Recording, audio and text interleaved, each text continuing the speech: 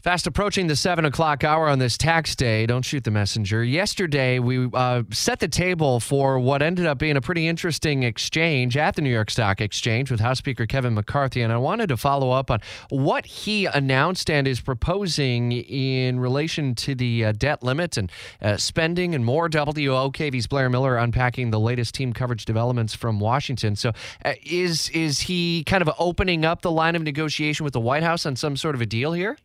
Well, a deal might be really far-reaching on this at this point. Discussions about the U.S. debt ceiling, they remain pretty grounded. Republican leaders in the Biden White House still pretty much at odds on the matter, and the deadline to come up with a solution keeps inching closer. Republican leaders in the House say the U.S. has more than 31 trillion reasons to tighten the purse strings. House Speaker Kevin McCarthy previewed that plan you're talking about that calls for lifting the debt ceiling for 1 year. It would contain spending cuts and revenue raisers that he says would limit Washington's spending, save taxpayers money, and grow the economy at the same time. The White House blasted this plan, though, in a tweet saying they're, quote, holding the economy hostage by using the debt ceiling as a way to trigger spending cuts. During that appearance on Fox News Monday, McCarthy wouldn't say if he had enough votes, even in the House, to raise the debt limit. And now, while there's no official data for when the U.S. could possibly default if the debt ceiling is not boosted, officials say it could happen within months.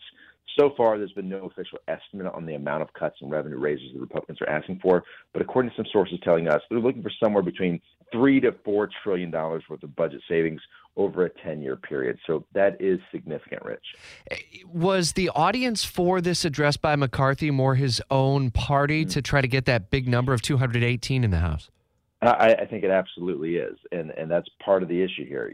McCarthy was asked about this. Does he have the votes to even do this? And it's not clear. He's not saying it either way if he has enough votes. It's a narrowly divided chamber, as we all know, and raising that limit, it's certainly, we're going to hear that drumbeat a little bit louder and louder as we get closer to this, if it is indeed just months away.